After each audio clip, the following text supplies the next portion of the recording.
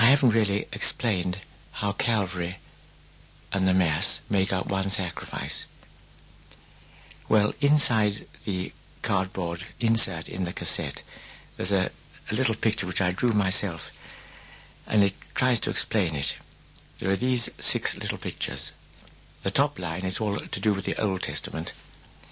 And the first picture, you see a Jew leading a sheep, and he's speaking to a priest in the temple. And he's saying to the priest, "Look, I wonder if you'd offer this animal in sacrifice for me and for my family. This is our annual sacrifice.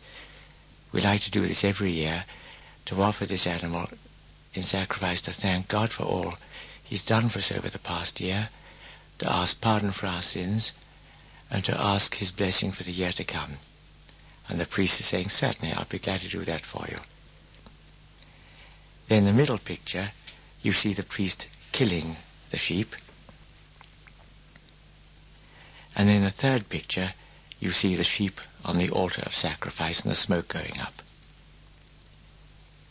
In the first picture, the victim's going to be killed. In the second picture, the victim is being killed. In the third picture, the victim has been killed. But it's all one sacrifice. So that if somebody in the family turned up late and the smoke was just going up into the sky from the altar of sacrifice, he wouldn't feel he'd missed it. I mean, there the victim is being burnt, so he reckons he's in time for the sacrifice.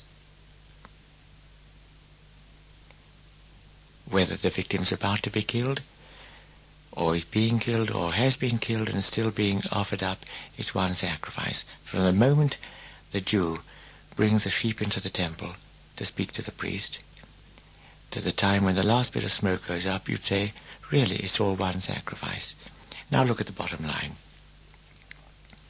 In the first picture, it's Jesus at the Last Supper, and he's saying, "This is my body, this is my blood." In the middle picture, we see Jesus hanging on the cross, dying for our sins. In the third picture, we have the holy sacrifice of the Mass. So at the Last Supper, we have the victim who's going to be killed. On Calvary, we see the victim being killed. In the holy sacrifice of the Mass, the victim has been killed and has risen again to die no more. But it's one sacrifice, because it's the same victim, and it's the same intention of sacrifice which persists. And so we would say that from the Last Supper till the very last Mass at the end of the world, it's one sacrifice. And so God has found this amazing way to enable us to offer this divine sacrifice of Calvary. So when we come to Mass, we're meant to be doing something. The whole sort of liturgical development of the last 15 years has been aimed at helping the laity present at Mass to participate more in offering the holy sacrifice. But don't think that this is measured by the loudness of your singing. If you're listening to some wonderful violin concert, there'd be dead silence, but complete participation by the audience. And when you're present at Mass, what counts is your heart. You're offering this holy sacrifice, offering Jesus, that is, who on the altar is offering himself 100%. And then you're joining yourself with him and trying to offer yourself 100%.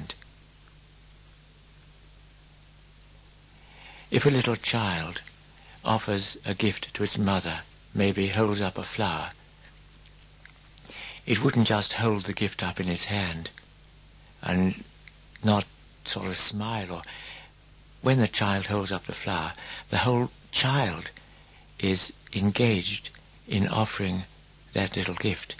I mean, the eyes are shining, the face is smiling, the whole child is offering this gift to its mother. So when we come to Mass, it's not just Jesus on the altar who's offering himself, though he is, of course. It's not just the priest at the altar who's offering the sacrifice, though of course he is. But everyone there who's baptized, because they share in that divine life, because their baptism has made them one with Jesus, everyone there should be actively engaged in offering this holy sacrifice, offering Jesus and offering themselves totally with him to the Father. When people talk about the priesthood of the laity, that's what they mean. Because we're baptized into Christ the High Priest, every baptized person is enabled to offer sacrifice.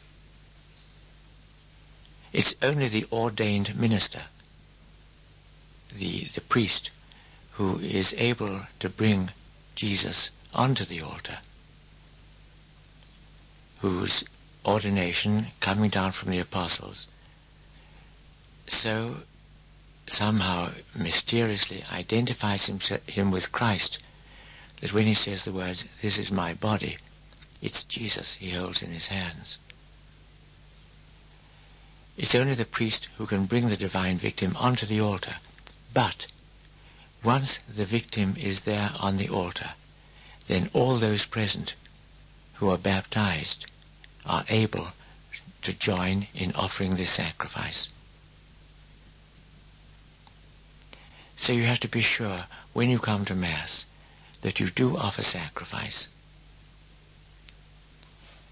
I sometimes put it this way.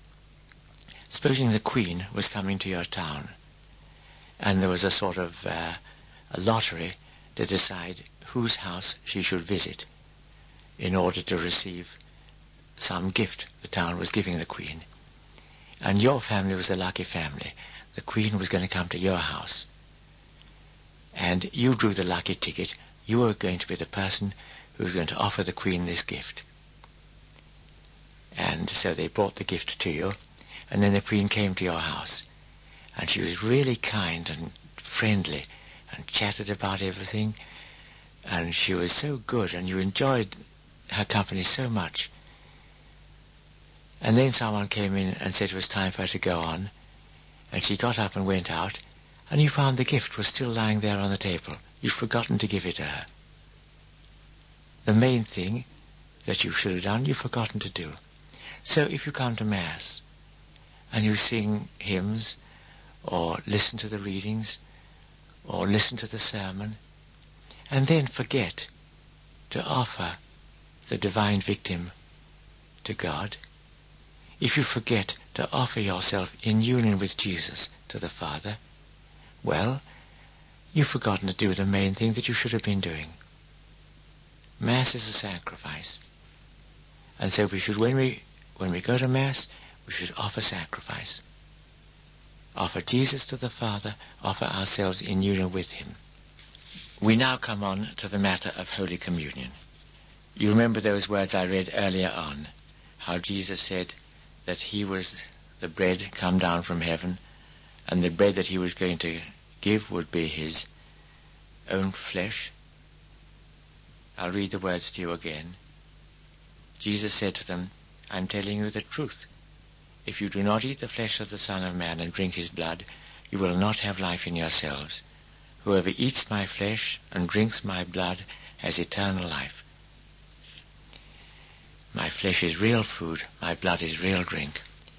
Jesus worked this miracle, and he makes himself present to us unto the appearance of bread and wine. to be offered in holy sacrifice, so that we may have a perfect sacrifice which we can daily offer to God to make up for our daily sins, but also to be the food of our souls. Every consecrated host, incidentally we call it before Mass we talk about altar breads, but after consecration we talk about the host. The Latin word for victim is hostia, and that's how we get the word host. Every consecrated host is meant to be eaten.